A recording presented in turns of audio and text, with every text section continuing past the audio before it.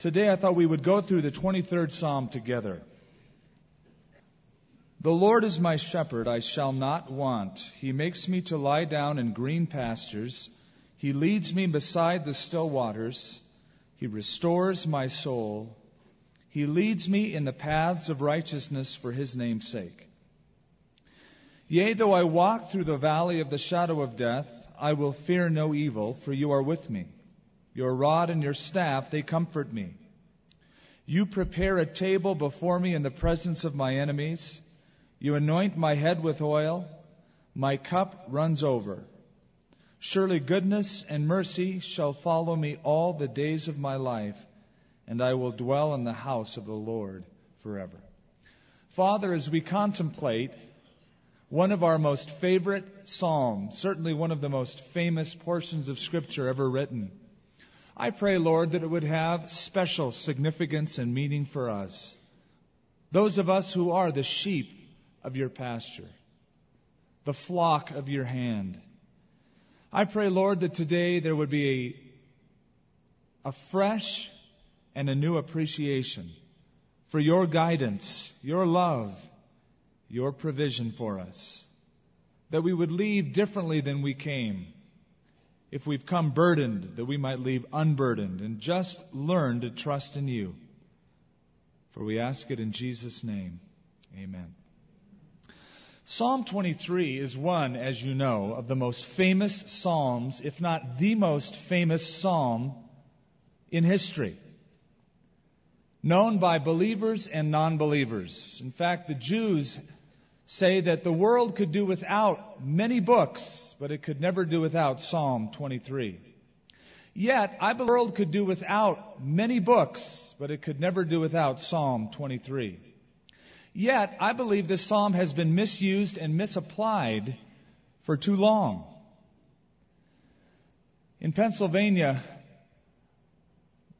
a lady wrote to Dear Abby and talked about a minister who was in their congregation, and he went visiting the people in the congregation from door to door, house to house. And he went to one house, and the people obviously weren't answering the door. He'd knock on the door, no answer, but he could look through the curtains and see the television set was on, so he knew somebody was home, but nobody was answering the door. And so he left his card on the door, and he wrote Revelation 3:20.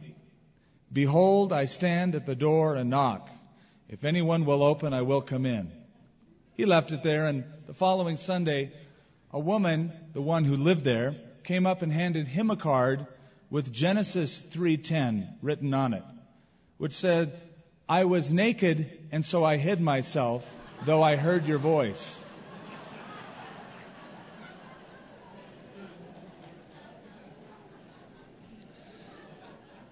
Now that's a cute little story, but those are misapplied scriptures. And I feel the same about this psalm so often. I feel it's a beautiful psalm, though misapplied and misappropriated. When do you hear this psalm most often? Funerals. And though it has the reference of the shadow of death in it, the psalm is for the living, not the dead. A physician from Miami said, this 23rd Psalm has been enshrined on a marble pedestal for too long. We need to take it down, break it up, and use it. It's time to take it off of sympathy cards and inscribe it on our hearts. It's a psalm for the living more than it is a psalm for the dying. Now, all throughout the Scripture, God's people are known as sheep. It's a common phrase or metaphor that is used. The sheep of His pasture, the flock of His hand. In Isaiah chapter 40, verse 11, He will feed His flock like a shepherd. He will gather the lambs in His arms and carry them in His bosom and gently lead those who are with young. Jesus said, I am the good shepherd. And the good shepherd gives his life for his sheep. Jesus said to Peter after the resurrection, do you love me, Peter? Then feed my sheep and feed my lambs. Now you'd expect this kind of metaphor coming from literature from the Middle East, which the Bible is. The Bible is soaked in the culture of the Middle East, sheep, shepherds, and so on and so forth. Yet, there could be another reason that God calls us sheep. It could be that God is such a great judge of human character and knows that the best animal to compare humans with is sheep, that of all the animals he could have used, he used sheep. He didn't use camels, he didn't use goats, though he did sometimes, but he uses sheep more often than not. There is a book called A Shepherd Looks at Psalm 23 by Philip Keller, who was a shepherd for many years. And he wrote his comments upon Psalm 23, and he wrote at the very beginning, sheep do not just take care of themselves, as some might suppose. They require more than any other class of livestock, endless attention and meticulous care. It is no accident that God has chosen to call us sheep. The behavior of sheep and human beings is so similar in many ways. Our mass mind, or mob instincts, our fears, timidity, our stubbornness, and stupidity. Our perverse habits are all parallels of profound importance. Now, David, who wrote this psalm, ought to know he was a shepherd. In fact, he was out in the fields of Bethlehem when the prophet Samuel came to find and anoint a king for Israel. He looked at all of the sons of David, and he said, "Are these all that you have?" Or the sons of Jesse. He said, "Are these all that you have?" He said, "Well, we've got one kid out in the sheep fields watching sheep." Samuel said, "Go get him." And David, who was the shepherd boy, became shepherd over the flocks of Israel as God was over him. Now, as we go through this, first of all, David begins with association. The Lord, verse 1, is my shepherd. The Lord is my shepherd. That's the association that he has. The emphasis is more on the shepherd than the sheep. And as David says this, it's a statement of dignity. Now, knowing that God has chosen to call us sheep, you might either be insulted or you might be elated. Because as we read from Philip Keller, boy, sheep are dumb animals. God, thanks a lot, God. Thanks for calling me a sheep. Or you could be really excited that God, knowing the way we are, has chosen to take care of us as he does. David says this with dignity. This is with a sense of pride, of good pride. David grew up with sheep, and he knew that the quality of life of the sheep depends on the care and the love of the shepherd. So, in sort of a bragging kind of way, look at who my shepherd is. Sort of like a kid who would brag about his dad. My daddy's big and strong and can beat your daddy up. The Lord is my shepherd. I shall not want. It's a statement of dignity, of association. Have you ever known someone with pets, but they didn't take care of them? In fact, you wonder, why do they even have that dog? They never really feed the dog. They never groom the dog. They never walk the dog. They never clean up after the dog. It's just a mess around their house. Then there are the professional pet owners. They go to the extreme. I mean, they care for this thing. They brush its teeth. They put the little dog sweaters on at Christmas. They have family photos with the dog. They take it to dog shows. I mean, they are just the best kind of owners. If the dog could speak, the dog would brag, "Hey, look at who my owner is. I get in all the pictures." The Lord is my shepherd. It's a statement of dignity. He's not insulted, he's elated. Notice that David emphasizes the personal care of the shepherd. He could have written, "The Lord is our shepherd." He was writing as a shepherd of Israel, as a king of Israel when he wrote this psalm. But he said, "The Lord is my shepherd." And the idea is that he personalizes it. He makes it something that's not just for the general public, though God can be everybody's God if you'll accept him and receive him. But the Lord is my shepherd. I understand his personal care, his meticulous care for me. There was a boy who was walking on the banks of the Mississippi River. There was an old man who was fishing on the same banks. And the little boy would walk up to him, ask him questions, and the old man would try to answer them as he was casting his little hook out into the river. Suddenly they heard this shrill whistle of that huge Mississippi riverboat, the River Queen, coming by. And so suddenly waves his arms. He says, let me ride, let me ride. And the old man says, look, this is the River Queen. She's too important to stop for little kids to give them rides. But he kept going, let me ride, let me ride. Suddenly, that huge ship slowly did an about face, came to shore, the plank went down, the little boy ran up, yelled over the balcony to the old man, I knew the boat would stop for me. The captain is my daddy. The Lord is my shepherd. He's more than the good Lord generically. He personalizes it. Now, scholars believe, and we ought to recognize this right off the bat, scholars believe that David wrote this when he was older, not when he was younger.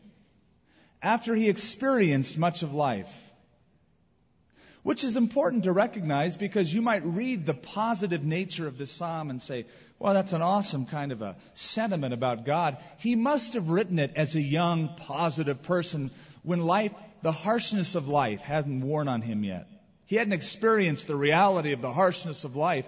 Just wait till he gets older. He'll say a few different things than this. This is too positive for an older person who's experienced the rough edges of life to write. Scholars believe David wrote this after he had been attacked by Saul and almost killed. After he had sinned with Bathsheba and was restored. After Absalom had killed himself. And that's important. It makes it more meaningful.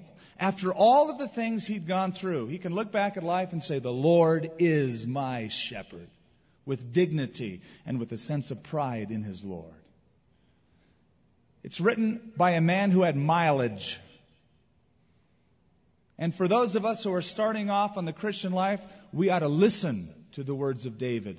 As an aged person who's walked with God through the thick and the thin, the good and the bad, the Lord is my shepherd. And if David were here today, I think he would counsel those who are on the edge of making a decision for Christ. Go for it. You'll have no better shepherd. No better way to entrust your life than to this person, the Lord. Then he follows up the association with a statement of satisfaction. The Lord is my shepherd, I shall not want.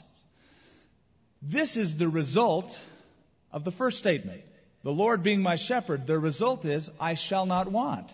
Or it could be better translated, I shall never be in need. Now that's a bold statement, isn't it? Because the Lord is my shepherd, I will never be in need. How could David make such a statement? How does he know what's going to happen the rest of his life? He hasn't lived his full life out to the end. He's written it when he was older, but how can he make such a bold statement? I shall never be in need. For this reason, the Lord being David's shepherd was the end rather than the means to an end. It was a choice to rest in the person of the Lord rather than what the Lord could give him. I shall never be in need. He is the end. He's the one I'm satisfied with. Not what he can give me, what he can do for me. The way I hear certain people talk about the Lord, they talk like there's some salesman.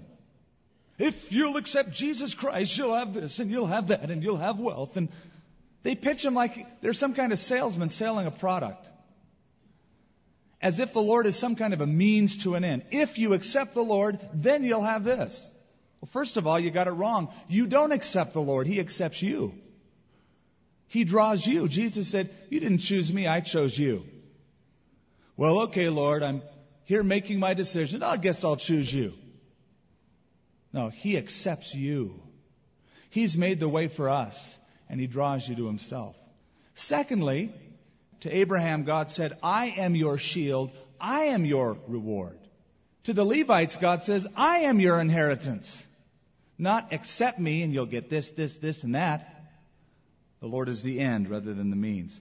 One of the marks of our society and our culture in particular is a pervasive, perpetual sense of dissatisfaction. I rarely meet a person who is content and says, I have enough. God has been so good, I don't need anything else. It's very rare to find that type of a person. And so Jesus says, beware of covetousness. For a man's life does not consist in the abundance of the things that he possesses. And that's why in Proverbs 30, Solomon said, Lord, give me neither poverty nor riches. Feed me with food that you prescribe for me, lest I be full and deny you, or lest I be poor and steal. Hey, the Lord is my shepherd. I don't need a thing. A complaining sheep is a disgrace to the shepherd because it reflects the shepherd's care of that sheep. And it's complaining really against the shepherd. We need to be like Paul and say, I've learned in whatever state I am to be content. Something that we learn. Rather than crying because we don't have all that we want. Because it reflects the shepherd's care of that sheep.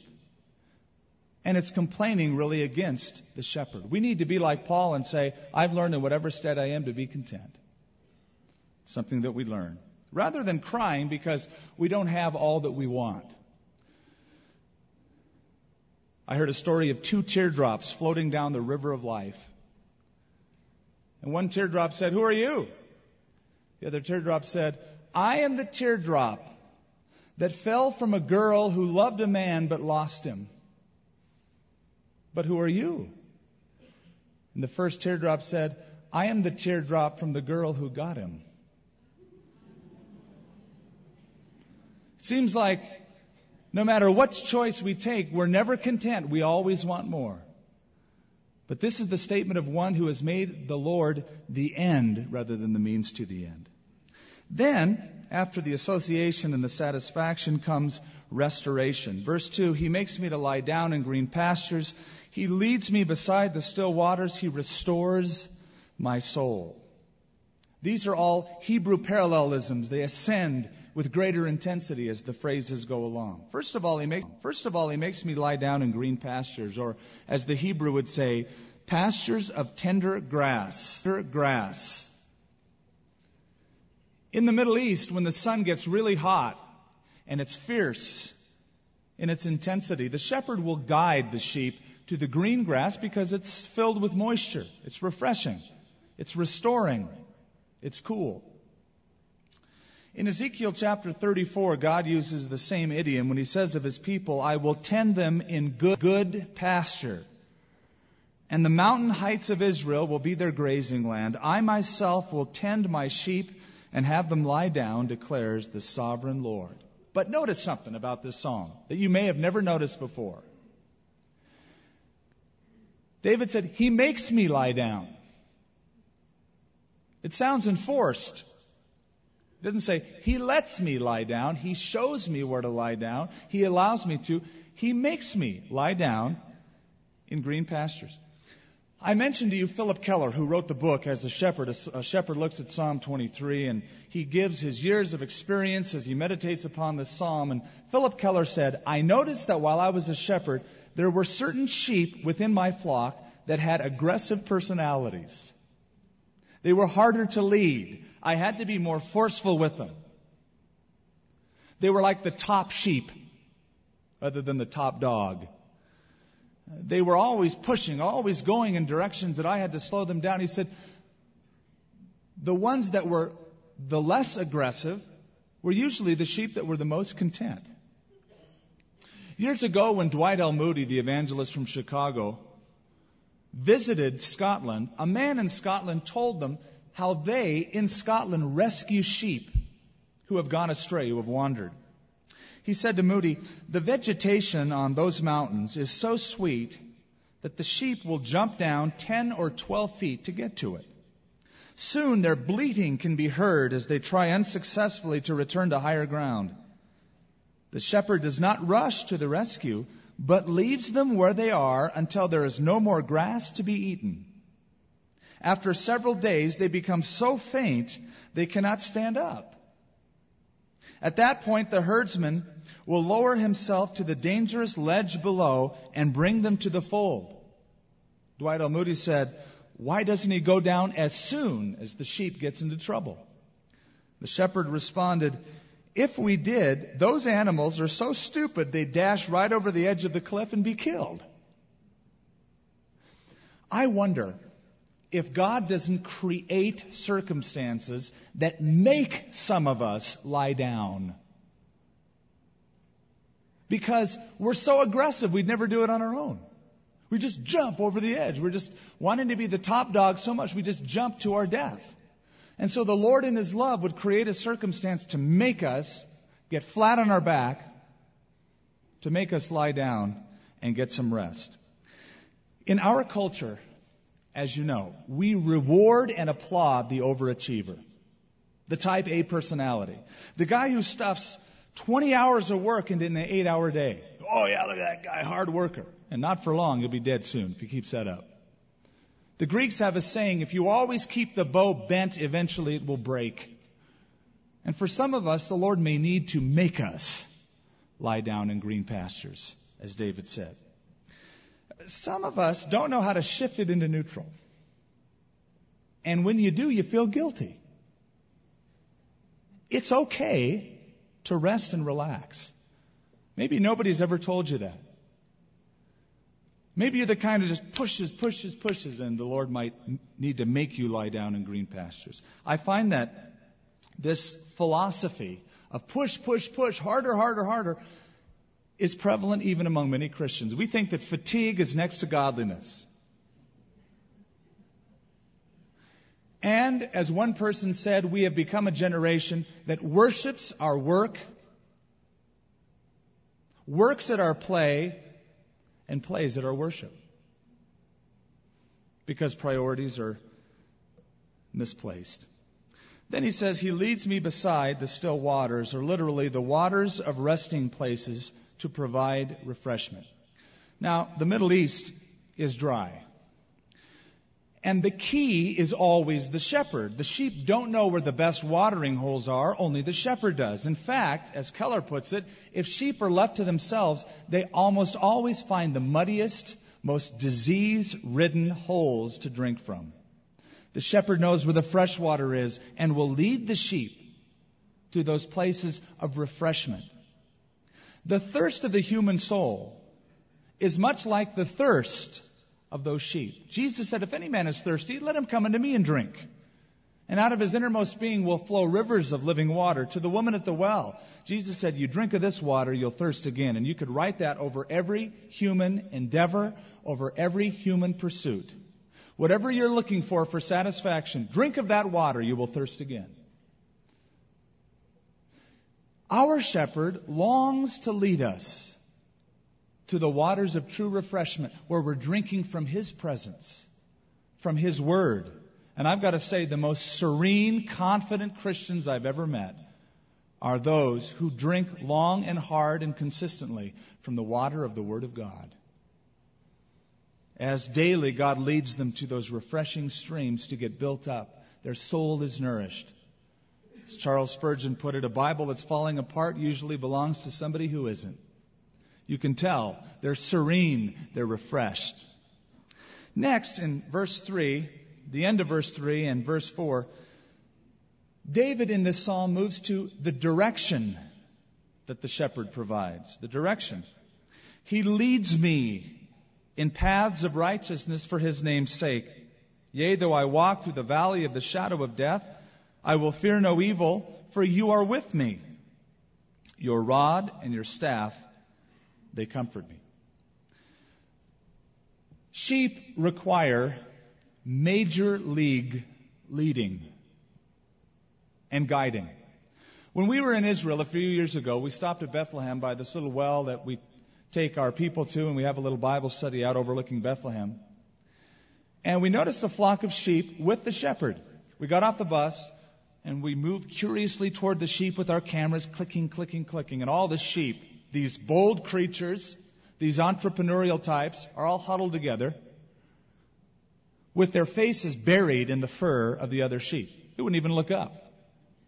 And the shepherd had to gently prod them and move them and almost force them to get them to follow him. They would just stay huddled together. He had to break them up. They require leading. And so David here talks about direction. He leads me. Or as we read here, in paths of righteousness for His name's sake, walking through the valley of the shadow of death, I will fear no evil. I think in this psalm, the personal guidance of God is the emphasis. The personal guidance of God is the emphasis. We have a shepherd who longs to lead us. And yet, so many of us as Christians are so worried about finding the will of God. We cry out, I need guidance, I need guidance. Hey, you've got the guide living inside of you. The Holy Spirit resides within you. It's a built-in guidance system. The person of the Spirit of the Holy Spirit living, guiding you. We have the shepherd who guides. In John chapter 10, Jesus said, the sheep hear his voice. And he calls his own sheep by name, and he leads them out. And when he brings out his sheep, he goes before them, and his sheep follow him, for they know his voice. He leads us. The mob instinct is one of the most noticeable features of humans. We like to do things in packs. We like company when we do things. Though we say we're individualists, we like to say, yeah, I'm my own man. I'm an individual. We are individualists as long as other people are around us doing the same thing. Look at the people, even the kids. You remember when you were a kid, you wanted to be different, and so you dressed how? Like your friends dressed. And yes, you stuck out from other groups of people, but you look very much like the crowd you were with. We say we're individualists, but we long to follow some cause, some person, belong to some family. Experts say the reasons kids get into gangs today is because they're looking to belong to some family that will accept them and love them and be like they are. The San Francisco Chronicle, a newspaper in San Francisco, obviously, ran an article on a man who wore a placard and liked to protest for almost any cause that was going on in the city. He would show up and be a protester. Didn't matter what cause it was, didn't matter what they were protesting or what the march was for, he would show up. And on his placard was one word, the word shame. And the newspaper interviewed him about this, and he said, well, it covers just about anything and gives me a sense of belonging. It seems that as human beings, we're just looking for a cause to uphold, a place to belong, a leader to follow. That's the great thing about the kingdom of God. What better cause than spreading the gospel? What better leader than Jesus? What better family to belong to than God's family? He guides me. He leads me. As sheep, we need leadership. We need guidance. Then notice this. Paths. He leads me in paths of righteousness. I draw your attention to the word being plural.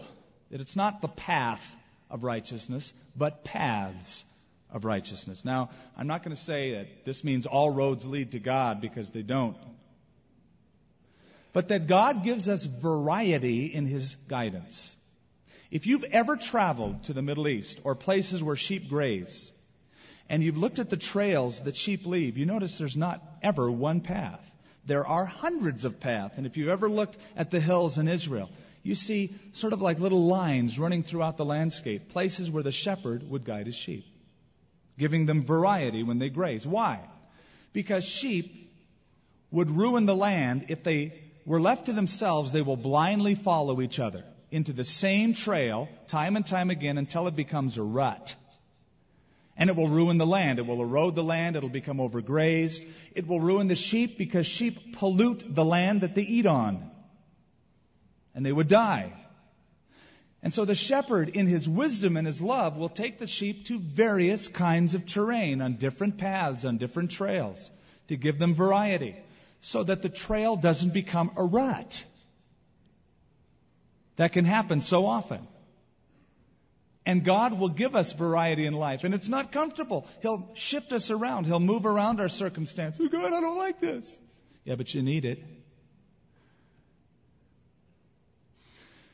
Here's an example. In the book of Acts, Jesus told His disciples and the church in Jerusalem, you will be my witnesses here in Jerusalem, and then in Judea, and then in Samaria, and the uttermost parts of the earth.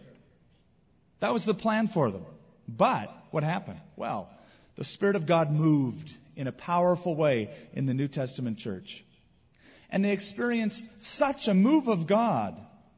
They saw so many miracles. And it was so exciting to be a part of that early church that in that place of comfort, they just settled in and forgot all about the commission to go out and share it with Judea, Samaria, and the uttermost parts of the earth. Until we get to chapter 8, verse 1, it says, "At that time a great persecution arose against the church which was at Jerusalem, and they were all scattered throughout the regions of Judea and Samaria." You see, they had forgotten about the task that the Lord gave them to do. They had become lazy and complacent. Ruts do that, you know.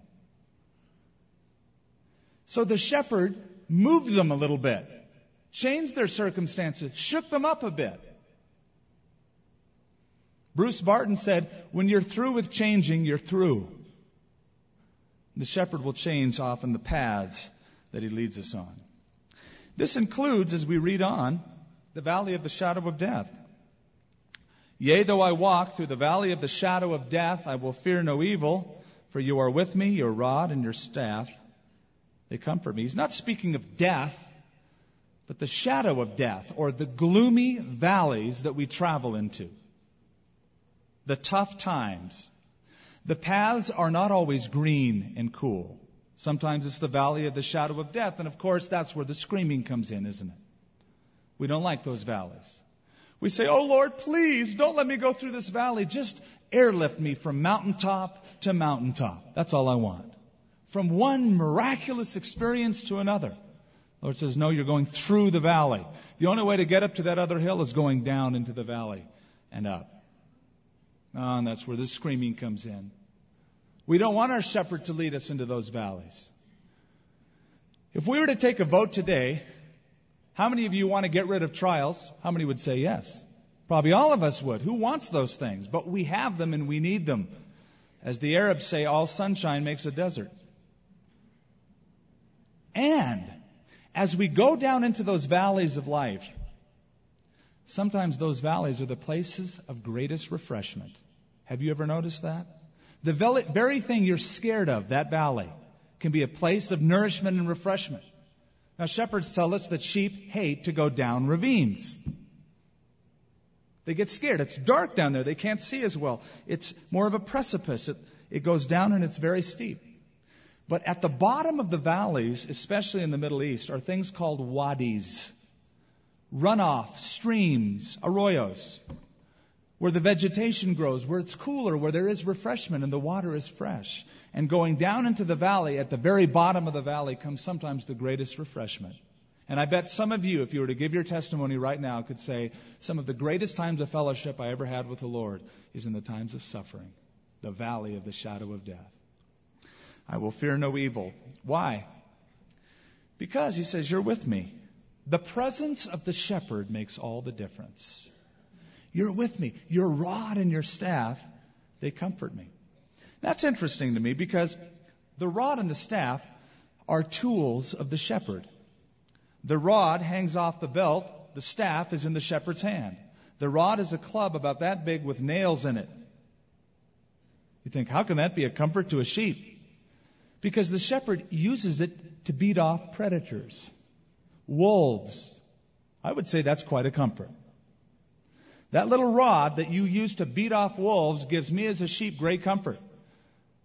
Peter said, the devil walks around as a roaring lion seeking whom he can devour. And sometimes we go, oh no, the devil, the devil. Hey, look at your shepherd. He's got a rod. That wolf has to get through your shepherd to get to you. And Lord, that brings me great comfort. It's sort of like the father and son that went to the zoo. They stood by the lion cage, and they heard the lion let out that big roar. And the little kid starts shaking. And the father just stays there, calm as a cucumber. Why the difference? Because the little boys focus on the lion. The father sees the cage that surrounds the lion. We have a shepherd with a rod.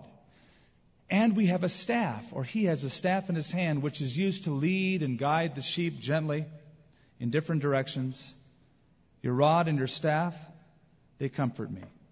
Philip Keller, again, I mentioned him at the beginning and I mentioned him all the way through, said, as a shepherd, in the course of time, I came to realize that nothing so quieted and reassured the sheep as to see me in the field.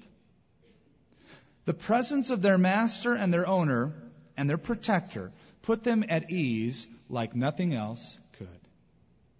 Finally, and we close the psalm with this, provision in verse 5 and 6. Provision.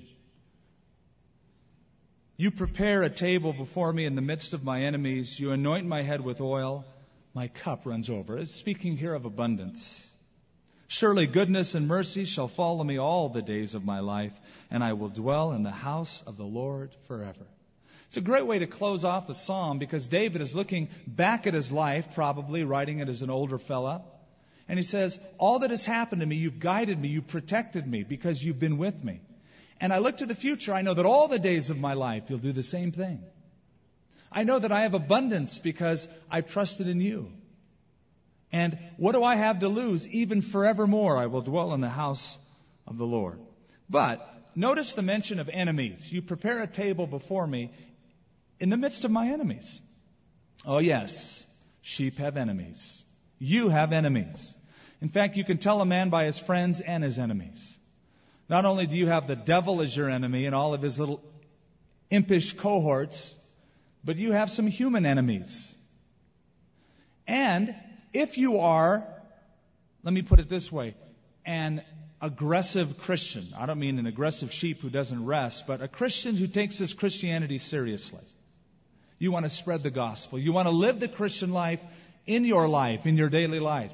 You know exactly what I'm talking about. Jesus said that in this world you will have tribulation. Peter said those who live godly in Christ Jesus will suffer persecution.